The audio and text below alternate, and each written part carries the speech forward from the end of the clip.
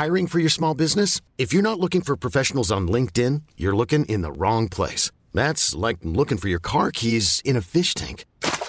LinkedIn helps you hire professionals you can't find anywhere else, even those who aren't actively searching for a new job but might be open to the perfect role. In a given month, over 70% of LinkedIn users don't even visit other leading job sites. So start looking in the right place. With LinkedIn, you can hire professionals like a professional. Post your free job on linkedin.com/achieve today. Hi there, and welcome to Stock Club, a podcast brought to you by My Wall Street. I'm James, and joining me on today's episode are Anne-Marie and Rory from the My Wall Street analyst team. Today, we're talking about Facebook and its new name, Chegg and Under Armour's recent earning reports, and Zillow's complete exit from the home buying business. So Rory, welcome back to the Stock Club podcast. It's been a while. How were your holidays? Did you find any interesting new companies out in the Algarve? I didn't find too many interesting companies in the Algarve. I did manage to rip the side of my father's brand new car in Seville. Oh, I'd say he loved that. He loved it, yeah. It's Seville, by the way, lovely town, not good for driving around in big cars. Top tip. I love, by the way, that we have become so good at remote work that even though all of us were in the office today, we've had to go home in order to record this podcast. I can only operate remotely now. I don't like being too close to you guys. The thoughts of being in a studio with you guys just terrifies me. I'm literally standing in the soundproof studio at the top of our building alone, talking to you through Zoom when not half an hour ago we were sitting opposite each other. Such is the way of the modern workplace, Rory. Well, yeah. You've been gone so long that one of the biggest companies in the world actually changed its name. So last week, Facebook changed its name to Meta. Similar to Google's rebranding back in 2015, Meta will now become the name of the parent company, overseeing products like the Facebook app, Instagram, Messenger, WhatsApp, Oculus, and whatever else Mark Zuckerberg has going on there. The company will also now change its ticker symbol to MVRS from December 1st and has ditched the famous blue tongue logo in favor of a new symbol that I think kind of looks like an infinity sign, blue infinity Facebook-y sign. When he was announcing these changes last week, CEO Mark Zuckerberg said that the company's current name could not possibly represent everything that the company is doing today, let alone in the future. And he also hoped that the company, Facebook, now known as Meta, will come to be seen as the metaverse company in the future. Anne-Marie, a few episodes ago, we spoke about this rebranding, and in particular about Facebook's wider metaverse plans. We won't go over the idea of what a metaverse is again, but what was your take on how this was eventually rolled out by the company? I read an interesting article to prep for this, and it was in the Harvard Business Review, and it was called Facebook's Rebrand Has a Fundamental Problem by Denise Lee Yohn. Can I just stop you there for 1 second, Roy? Did you hear that? She actually done some prep for this podcast. How dare you? Sorry, Anne-Marie, continue. No, it's all right. Basically, her fundamental thesis was the most critical issue with Facebook's rebranding is that the new brand has been introduced without any substantive changes to the company. And I would kind of agree with her. I mean, I think the main comparison that we see is when Google changed its name to Alphabet and people are now saying, oh, this is exactly the same. Facebook has a lot of assets. It wants a more kind of generic name to better encompass them all together. But like Meta is not that name. Yeah. Like Meta references the metaverse, which is the goal or the vision now of what used to be Facebook, but it's still just a vision. They actually don't make products currently for the metaverse, and Zuckerberg himself has admitted that we could be 10 years away from the actual proper launch of the metaverse. And I think that's really interesting. And to me, that makes me think that this was kind of rushed out a bit. I think that they might have panicked with all the articles that came out in the Wall Street Journal. And I wonder if they move up their timeline for renaming themselves, because it is somewhat similar to the Google thing in that when they created the name Alphabet, it meant that Google and its products like Google Maps and Google Drive didn't necessarily then have to be impacted when Waymo, which is the driverless car company that Google owns, when like that had some sort of disaster or that technology proved not to work or something like that. It didn't now have to reflect poorly on the brand Google. It could reflect upon Alphabet, their larger conglomerate company. Yeah. And so I wonder, did Facebook think, okay, if we move this up, then people will criticize, Facebook, the product, and we'll just kind of leave the other products alone. But in terms of like the logic behind the name, I don't really like it. I don't really think it makes sense. And kind of something that it made me think was, because the name Meta completely ignores Facebook's existing revenue driving assets and kind of the actual business that they currently run, it makes me think that they're acknowledging the futility of their current products and this idea that they're, as a company, moving into a completely new direction that will seemingly leave behind everything that it currently runs and makes money from. So I don't really think it was that smart of a move right now. I don't really think it has much logic behind it. And I think it might confuse investors a little bit. Yeah, absolutely. Well, I read a story about the shares in a company, I think it was a Nova Scotia-based material science company called Meta Materials, spiking about 20%. So it definitely confused some people. But you mentioned there about the move Google into Alphabet made in 2015. And when you were describing that there, it struck me as a move by Google to give its separate businesses room to breathe by themselves and shoot off in different directions. That doesn't seem to me like the case with Facebook, where it seems like its products are kind of coming together, particularly the Facebook product and Oculus are coming more together and merging in the future. Do you think that's a fair assessment? Yeah, definitely. I think when Google made the decision to create Alphabet, I think it was to help investors better acknowledge the fact that they had a huge segment of companies and products under them that were like entirely experimental. And so I think in which they call their other bets segment. And it has a lot of crazy stuff. Like they do anti-aging research, they do healthcare stuff, they do driverless cars, and it's all encompassed within the other bets category. And by creating Alphabet, it just allowed investors to better understand, hey, when you buy the Google stock, you're buying the search engine, but you're also buying all of these futuristic technologies that might pay out and end up being really important 10 or 20 years down the line. And that's, helpful. That is a good change to make. And in terms of Facebook, yeah, it does seem to be a condensing rather than an acknowledgement of a broader scope for the business. Yeah. Well, Rory, to come over to you then, Facebook was one of the first companies I think we ever added to My Wall Street. We've been covering for quite a few years. What's your take on this next step in its evolution as one of the most influential companies in the world? Do you think Facebook is the company best poised to pioneer metaverse as a concept as Zuckerberg wants? It kind of reminds me of that quote, which is like, they spent all the time thinking whether they could and never considered whether they should. Is that Jurassic Park? Maybe it is Jurassic Park. I actually can't remember where that comes from. But let's think about Facebook and where it was, right, or where it started. Facebook originally was really about augmenting relationships that existed in the real world. Okay, so when I started using Facebook, I was fresh-faced college age. There was people I was meeting on a regular basis that I'd never met before, and the way you kind of associated with that person with yourself was by following them on Facebook. Or you don't follow people on Facebook. What do you you friend them on Facebook? You're really exposing your age here, Rory. I mean, I'll be honest with you, I haven't used the Blue app, as they call it, in 10 years now. But it was all about augmenting offline relationships, and you spent your time on Facebook kind of connecting with people that you actually knew in the real world. And it was, there was that great scene in The Social Network where he realizes that relationship status was going to be a major factor in growing this. And I think anyone who grew up with Facebook when they're going to college, that was a huge part of it. Are you Facebook official? Yeah, exactly. Are you Facebook official? Reminds me of the time my dad moved his and my mom's relationships to It's Complicated. For a joke. But now Facebook exists as a place. When they moved into this timeline idea, at the time it seemed like a big change, and really we're seeing now how big a change it actually was, because now Facebook exists as this place where communities that exist only in the digital world can grow. And that sounds great, but it has, as we know, caused a huge amount of problems. We've seen that through the Facebook files. We've seen it with what happened in terms of the US election, what's happened in terms of coronavirus, all this stuff. Because when only digital relationships exist, there is no real kind of social construct in terms of, well, you shouldn't behave that way. You can behave whatever way you want. And, this is driven engagement. It's driven advertising dollars.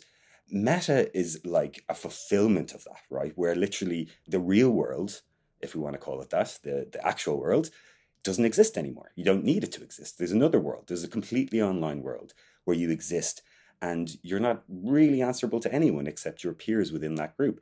And Meta is really, I think, about Zuckerberg needing to own a whole platform.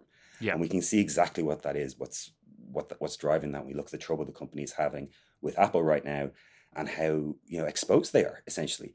I think, Anne-Marie made a good point that like the business, the family of apps, the ones that we think about, the WhatsApps, the Instagrams, the Facebooks, they're all at this, they're all within firing line of a company like Apple who can control so much of what happens with them. And Zuckerberg really wants to own his own platform. And in a way, it's Facebook is the absolute worst company to do this. In another way, they're actually the only company that can do this. When you think about the money they're going to throw into this, $10 billion over the next year, increasing, I would imagine, exponentially in the years ahead. And it's only because Zuckerberg is kind of the last founder, really. He's the only guy that people would really trust to kind of do this.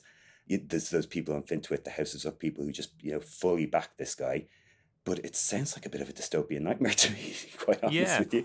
Well, you mentioned there that Facebook might be the only company that are able to do this, and certainly in terms of, spending power and reach and influence at the moment. But is there an argument to be made that Facebook are too big to be a disruptor of the next phase of the internet? So I think Metaverse kind of falls under this new kind of reams of applications like that kind of fall under the Web3 or the new evolution of the internet. And Facebook was definitely one of the disruptors of the social element of the internet, or Internet 2, but kind of big behemoth of a company like this with a brand problem and many other problems to boot, can they really be another disruptor? We know business goes in cycles. The biggest 10 businesses of this time 10 years ago are no longer relevant, maybe in any cases anymore. Is this Facebook's last chance at remaining relevant for the next decade?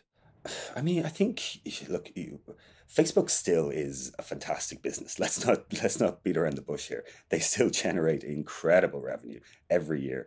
Incredible margins. The Apple problems obviously are there. We haven't really seen what the long-term outcome of that is going to be.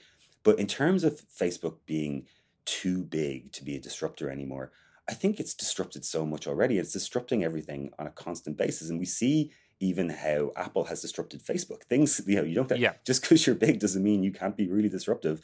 And Facebook is they're certainly aiming in a direction that I think things were going anyway. We look at things like video games, for example, Twitter, that decentralization, and Roblox even, which is a very interesting company that I've been keeping quite a close eye on.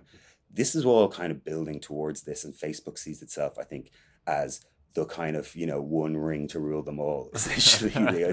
This isn't going to exist simply in Facebook or Meta, or whatever we're calling it right now, but Facebook wants to be the kind of overseer, the kind of dark lord of the metaverse.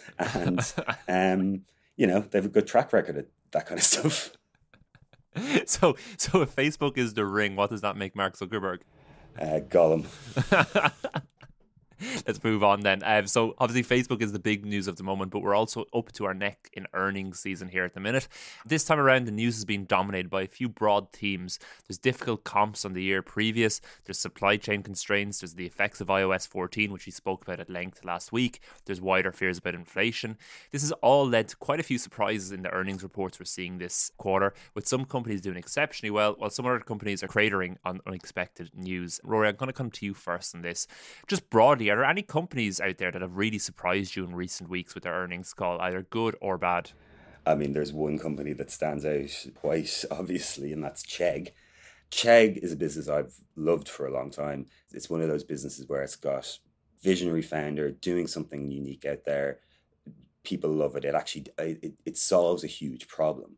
And this was an earnings season where I think we were bound to see some big volatility. We talked about that before I went on holidays, when we were doing a kind of earnings preview. We think about world events and their impact. I like to try and imagine how we're going to think about them in 10 to 20 years. Is this event going to be a sentence in a book? Is it going to be a chapter in a book? Or is it going to be the book itself? And COVID is going to be the last one, and more so. There's going to be whole books dedicated just to the actual pandemic, not just the actual pandemic, but to how it impacted the very fabric of our society. And when you transplant that onto something like the stock market, which provides almost immediate feedback loops, you get this extraordinary volatility. Now, let's not beat around the bush here. Chegg's results were an absolute car crash in slow motion. The current quarter, things weren't terrible, but this is supposed to be a growth company, and revenue growth of 11% year over year does not a growth stock make. Moreover, the guidance was just absolutely shocking. Revenue is now guided for between 194 and 196 million. That's almost 56 million lower than its expectations from Wall Street. A long time since I've seen a company miss guidance by more than 20%. Now, if we read into what management had to say about what's driving that, I'll read out a quote. A combination of variance, increased employment opportunities and compensation, along with fatigue, have led to significantly fewer enrollments than expected this semester. And those students who have enrolled are taking fewer and less rigorous classes and are receiving less graded assignments. Okay, so in that, we're not talking about Chegg as a business anymore. We're talking about the entire system of higher education in the United States and a potential sea change in the way that people perceive and engage with universities. And, this is an industry that has been ripe for disruption for years. If you want to see an industry that's primed to be disrupted, you look at those that have seen rapid price increases without notable increase in the value of the products or services being offered. And if you do look at that, you will see healthcare, pharmacy, drugs, and higher education at the very top of that list. But where's this disruption coming from, I think, is the question. When we think about disruption, we often think of upstarts. We often think of like new companies coming in, offering a new kind of way, innovating, offering a new service or product. In this case, it doesn't seem like it's a particular company. It's kind of change in thinking. And Chegg could kind of be a canary in the coal mine here. Keep in mind, internationally, the company did quite well. So what does that say about higher education in the US market? What does it say about a younger generation, how they view degrees, how they view college courses? What does the job market now think of degrees? We've seen companies like Google, for example, work with Coursera to create kind of new paths for employment where, you're not talking about someone going in, spending $100,000, being in debt for the next 20 years in order to get a piece of paper that says you're good at coding. And, this could be something that we've been kind of thinking was going to happen for a long time, and it just might be happening now. Now, in terms of the stock, I think, it had a very good 2020. I think it's probably at a reasonable price right now. And, it was pretty much cut in half. Pretty much cut in half, and it had been on a little bit of a downtrend before that. Management said they're going to throw, I think it was $1 billion into stock buybacks. That's about 15% of the outstanding shares. So it could be quite a good investment at the moment. It's easy to say that after a stock drops 50%, but here we are. Absolutely. What about you, Anne-Marie? Anything sticking out for you? Any companies that have surprised you? Yeah, I have two. One kind of a bigger one, and then one that's, I guess, like our comeback kid. But I'm going to start off with Etsy, which reported yesterday, and it beat expectations for both earnings per share and revenue. Revenue was up 17.9% versus a year prior, which is pretty good considering Etsy had a pretty significant pull forward thanks to the pandemic. The stock dropped a little bit because they adjusted their full year guidance, and it was just under kind of what people were expecting, but really just under, like, by about $2 million. And pocket change. Yeah. But then subsequently today, the stock is up about 15%. And this big jump would appear to be a kind of sentiment that Etsy and its CEO discussed quite significantly on their most recent earnings call. This quarter for the company really was them attempting to prove that they're not a pandemic player and that they're not simply a mask seller. They're trying to prove that this is a sustainable trend, that they have organic growth, and that people will be interested in buying products from them even after you can go back into stores and have a look around at stuff yourself. And so over the course of the quarter, Etsy began to reduce its performance marketing spend just to basically see how things would go and see if growth kind of continued or what would happen. And to quote CEO Josh Silverman, he said, quote, "We expected headwinds and some deceleration, but it's been delightful to see that certainly relative to 2019, that hasn't been the case. In fact, we've seen a lot of stability." And they have seen a lot of stability. For example, average basket size has grown year over year. Active sellers are up 102% year over year, and active buyers are up 37.8%, which are all tremendous signs of growth. And to me, that shows that, like, Etsy has established itself as a brand that people are interested in and trust and will go to buy stuff. And it's been interesting to see the vast majority of their revenue begin to start coming from home goods and decorations and stuff like that.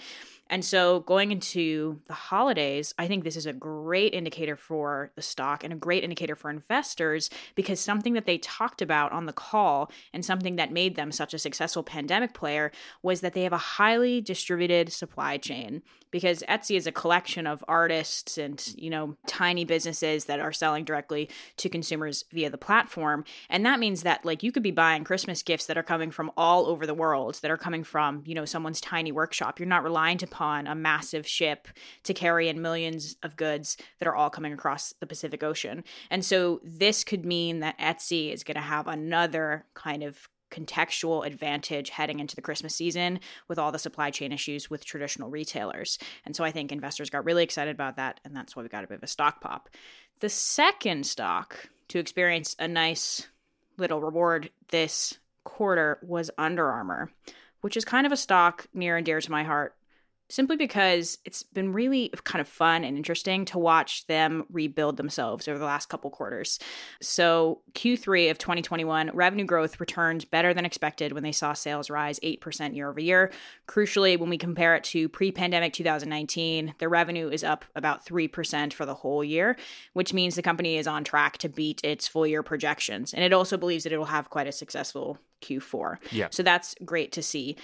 More importantly, I think, is the way that the revenue looks is much, much, much healthier than it has been in the past. And what I mean by that was Under Armour had a tremendous issue with maintaining its brand and maintaining its premium positioning when it didn't have a direct-to-consumer model. It basically meant that the vast majority of their product is moving through discount retailers. And when you can't control your pricing, it means that you can't control how your brand will be perceived or who's going to be buying it or anything, which is disastrous when you're a sports company that really wants to be seen as being a performance brand and being worn by professional athletes and being necessary for you to compete at the highest level. Yeah, absolutely. Under Armour is one of those companies that has been like classically trashed by teenagers, and kind of it's really, really unpopular with them. And when you consider it beside something like Nike and specifically its Air Jordan line, it's a very hard thing to compete with. Yeah.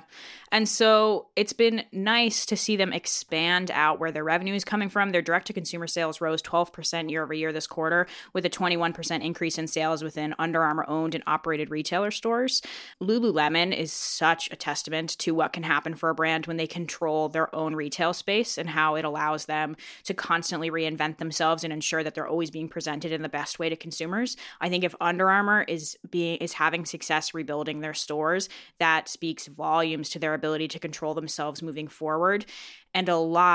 And according to their CEO, a much smaller percentage of sales were off-price or third-party. There's a lot less promotions and discounting, and this is good for their brand moving forward. How much of this turnaround would you attribute to new CEO Patrick Frisk? He was kind of brought in a few years ago to really turn around the brand when it was kind of at rock bottom. Yeah, I think the company made a lot of hard decisions in order to pursue this premium branding, and I think it would be kind of down to him. Like, it was a bold decision to say we're going to pull all of our clothing out of 3,000 retail outlets when they didn't really have anywhere else to sell it. Like, that's a huge gamble, and it was successful. And they also sold off MyFitnessPal for quite a significant loss. It meant that for several quarters they were really going through some pain and some pretty significant restructuring, but it may be starting to pay off. That being said, we actually haven't seen like new surveying in terms of like how Under Armour is perceived by young people. I think that's a really important metric for a company like Under Armour who has to compete with Adidas and Nike. But it was funny because I had a conversation about that with Mike yesterday, and then we went out for lunch, and when we came out of our office, I saw like a 15-year-old kid wearing a Steph Curry Under Armour backpack. And I was like, oh, and that is maybe a rare sight in Dublin City. Yeah. And I was like, oh, maybe things are turning around. And so you decided to pitch it on this podcast. So let's move on then and talk about some of the other things going on in My Wall Street at the moment. We had a brand new Stock of the Month report to the My Wall Street app this week. And Marie, that was another first edition for you. Can you give us a quick pitch on the stock without naming it? Yeah. So I guess my argument for this stock was that it now has taken on... Don't name it, Anne-Marie. Yeah, I got it. Don't worry. I think my pitch for this stock was that it now has premium branding, and I don't think it gets enough credit for that. And that was my argument for why it should be stock of the month. Okay. Wish.com. It's definitely not Wish. So with another new Stock of the Month report, that means we have another exclusive Stock of the Month podcast coming in the next few days. In this, you can listen to Anne-Marie and I discuss the latest Stock of the Month pick in more depth and answer any questions you might have had about it. You can only find this in the My Wall Street app, so go to mywallstreet.com and start your free trial if you want to check that podcast out. We also have something else new for you, the very first course in the My Wall Street Academy called The Fundamentals of Stock Picking. In this 2-week course, starting on November 17th. My Wall Street co-founder and chief investor Emmett Savage, who you might know from this podcast, will mentor you on the investing strategy that he's fine-tuned over the past 2 decades. He'll show you the most crucial parts of his stock picking strategy, including the tools and resources he uses to find great stock ideas, how he screens stocks in 5 minutes to see if they have potential, and the 10 single points of data he uses to drill into a company before making a decision on whether to buy or not. Plus, there'll also be an opportunity in this course for you to submit your own stock pitch to Emmett and get feedback on it in a live session. The first course starts in less than 2 weeks' time, as I already mentioned, and it's capped at 50 attendees. So if you're interested, follow the link in the notes for today's show to get more information. Right, guys, let's move on to mailbag. So in the last episode of Stock Club, we spoke about Zillow's decision to pause all home buying, which is a pretty massive thing for the company to, they announced that they were going to stop buying houses for the rest of the year. Well, in the meantime, we've learned that the company is actually scrapping its home buying business altogether, citing difficulties in accurately predicting house prices as the reason. Rory, Zillow's been on my Wall Street stock pick since 2015, and we've spoken a lot over the years about its home buying efforts and the apparent success it had with it. How big of a blow is this recent news, and does it change our thesis on Zillow as an investment? It completely changes our thesis. It is rare in the world of public companies that you completely pivot from your original business model to a completely different one, and even rarer that 3.5 years later, you completely repivot back to your original business model. As you said, Zillow 2 weeks ago said they were going to put the kibosh, as it were, on buying new homes. They purchased 3,800 homes in the second quarter of 2021, but basically said, labor shortages were they couldn't get renovations done quick enough, which seems to be a perfectly reasonable issue. We've seen that in this country as well. We just can't find builders at the moment. There's a real demand-supply imbalance there. Now they said that they're going to discontinue iBuying altogether. It's, I quote, "Its algorithmic plus model to buy and sell homes rapidly doesn't work as planned." Bit of a red flag. That's an expensive mistake. It cost about $380 million in the last quarter. Chief Executive Richard Barton said Zillow had failed to predict the pace of home price appreciation accurately, making an end to a venture the company once said could generate $20 billion a year. It now says it plans to cut that iBuying program entirely, as well as 25% of its workforce. This is Zillow is probably one of the most interesting businesses in the world right now in terms of what's going on with it. Yeah. They released their earnings on Tuesday and basically said the home flipping business had lost, as I said, $380 million in the last quarter. They have an inventory of about 9,800 homes across the United States that's currently shopping for investors. And there's another 8,200 of them that they've contractually agreed to buy. They were losing somewhere between 5% and 7% on each of these purchases. Really interesting piece in the Wall Street Journal in which they talked to a real estate tech researcher called Mike Del Prete, who's a scholar in residence at the University of Colorado. He basically mapped out that they were buying homes $65,000 above the median average. Wow. Yeah. And in Phoenix, which was kind of almost the birthplace of iBuying, they had 250 homes in that market discounted by 6.2%, below what they paid for them. What's quite interesting about this is that Zillow kind of, whenever they talked about this, this was kind of I suppose, like fever dream of the founder, Rich Barton, who came back and kind of took over the company again and got rid of Spencer Rascoff. And they really wanted to kind of make Zillow like a market maker, right? It wasn't really they weren't really out there. People say like home flipping, they wanted to make quick bucks on houses. That really wasn't the idea. The idea was to kind of make either 2% profit or minus 2% profit on, or 2% loss, as it's also known, on every home that they were selling, in order to kind of become almost like a stock market of homes. But of course, Mike Levine wrote a very good piece about this where he said, homes don't behave like stocks. Homes are a bit trickier than stocks. They have individual problems. As he said, there might be, radon in the basement. That's a problem that you have to kind of sort out. You can't just kind of buy them in the morning and sell them in the evening. And what they seem to have kind of not figured out was that their whole business was supposed to be as an aggregator, was there to kind of help people find homes. And what this was kind of doing was they were kind of like hurting their own agency business, essentially, in order to become this kind of market maker that just wasn't working out. There was too many flips. There was too big a spread in what they were finding. And so, there was a few quarters ago where they made loads of money on it because the houses were going up in value. This time the houses were going down in value and they hadn't acted fast enough to clear that inventory. So what does this say, I suppose, about iBuying in general? Yeah, because there's a lot of iBuying companies out there. There's Redfin, there's Opendoor. Should alarm bells be ringing for investors in those companies too? I know Opendoor released a pretty lengthy statement saying that they were confident in their business and they've a lot more experience and a lot more inventory. But, does this kind of undermine the thesis of this sector in general? It's still, I think, way too early to tell. And even whenever we talked about Zillow, we always talked about iBuying as being this novel idea that hadn't been proven. It's a novel business model. It hasn't been tried and tested in various market environments. As you can see, Zillow's version of iBuying simply didn't work. But then, we think about aggregators and how they behave. And in a way, it seemed like Zillow should have been a massive winner here, right? Firstly, Zillow was the biggest name in the market. Like hundreds of millions of people use that website every month. It is probably the place that most home buyers and sellers, for that matter, start this journey in terms of buying or selling a home. In that sense, they should have had a huge opportunity. They owned the customer relationship. They had much lower cost of acquisition than competitors. They weren't going out saying to people, come to our website to buy a home. People were coming there already, using Zestimates every day to figure out what house prices were. And you would think, having been doing this for years and years, they would have the best data that anyone could possibly have. They should have had a huge edge in this. But of course, this boils down to what eventually happened. Rich Barton was like, look, this business isn't working for us. We have another business that we need to protect. Opendoor, which only does this, doesn't have that option. They have to get this right. There is no other way this business of Opendoor survives. And Opendoor was built from the ground up as a site to buy and sell homes. So they have been doing this for a long time. It's what their core competency is.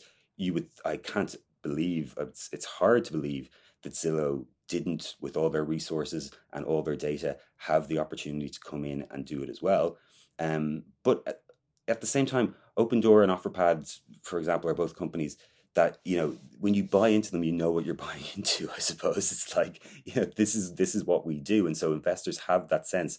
Whereas Zillow was kind of, it doubled down on it in a way, but then it just, it just abandoned it. It was just gone. So there is that kind of crazy volatility now. And in a way, I do have to give Rich Barton some credit, because when things aren't working, you need to point it out and be honest about it. He did a full mea culpa and said, and it was his baby. He had been pushing this.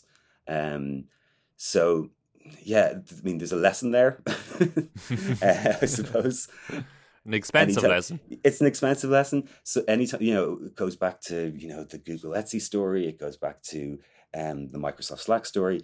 Just because you're a massive business with all the opportunity there, it doesn't mean you're going to be able to do something quite that simple. It's not as easy as it sounds. No, absolutely. It's definitely a crazy story. So let's move on then and finish out today's show with the elevator pitch. So I won't subject listeners to another Halloween themed stock pitch as we did last week, Rory. I don't know if you listened into that, but it was got some pretty interesting companies pitched to me. Let's go to classic today. I just want you guys to pitch me a stock you're doing a bit of research on at the moment. Anne-Marie, what company are you looking at the minute? I'm in the early stages of looking at NerdWallet, which is a company that is about to IPO, I believe, this month. They're a really interesting company, kind of on a qualitative side. They're very, very mission driven. Basically, they were founded by their current CEO, Tim Chen, who was attempting to help his sister compare a bunch of credit cards and pick out which was best for her. And he found that there wasn't a website doing that. It took him a bunch of time to go onto every bank's website and read all the terms and conditions and make a big chart so that his sister could compare credit cards.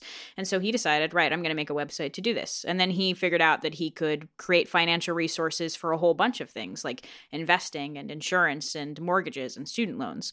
And so it's basically a website that people go on to when they need help figuring out their own financials, which is really interesting. They're in a nice little period of growth right now. Their revenue grew 32% year over year in the first half of 2021, and they have 21 million monthly active users, up from 16 million in 2020. That being said, I have read up that they have they're spending a tremendous amount of money on marketing to bring in new users. So I want to check in on stuff like that. But it's a very kind of nice and wholesome business that's really dedicated to helping people and is not too dissimilar actually from My Wall Street. So that was nice to see. Nice. I like that one. Rory, Any companies you're looking at? Yeah, I'm taking... Any car repair companies?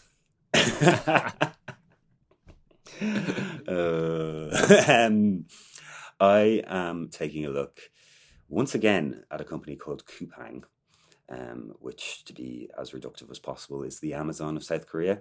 A company that IPO'd earlier this year to kind of an awful lot of hype and aplomb, but has seen the stock essentially kind of cut in half over 6 months with not a huge amount of kind of reason behind it, rather than just, you know, the kind of shine has come off in terms of the CEO step down. There seems to be an awful lot of Squid Game-esque anger towards the business right now, following a warehouse fire that happened back in June, which coincided actually with the day that the CEO stepped down, which didn't look good, even though it had been pre-planned. It had been announced before the fire happened. Yeah, it's really interesting business. Has this kind of strange advantage in South Korea, in that because it's so dense, basically, you know, pretty much half the population lives in a very small area, which is the capital Seoul. They are, I think, within 7 miles of 90% of the population, and are able to deliver things from, if you order before midnight, it's delivered to you by 7 a.m. the next day, which really aligns with this kind of hyper workaholic nature of the South Korean country.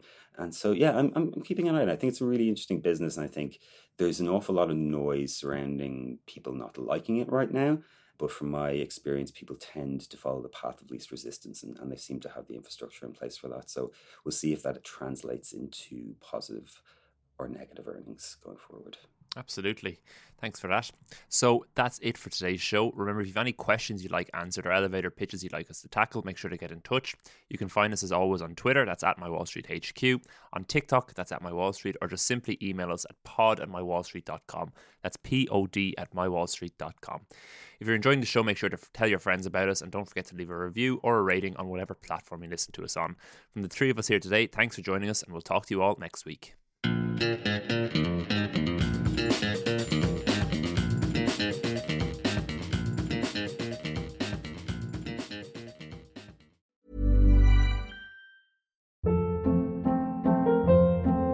Hold up. What was that? Boring. No flavor. That was as bad as those leftovers you ate all week. Keke Palmer here, and it's time to say hello to something fresh and guilt-free. HelloFresh. Jazz up dinner with pecan-crusted chicken or garlic butter shrimp scampi. Now that's music to my mouth. HelloFresh. Let's get this dinner party started. Discover all the delicious possibilities at HelloFresh.com.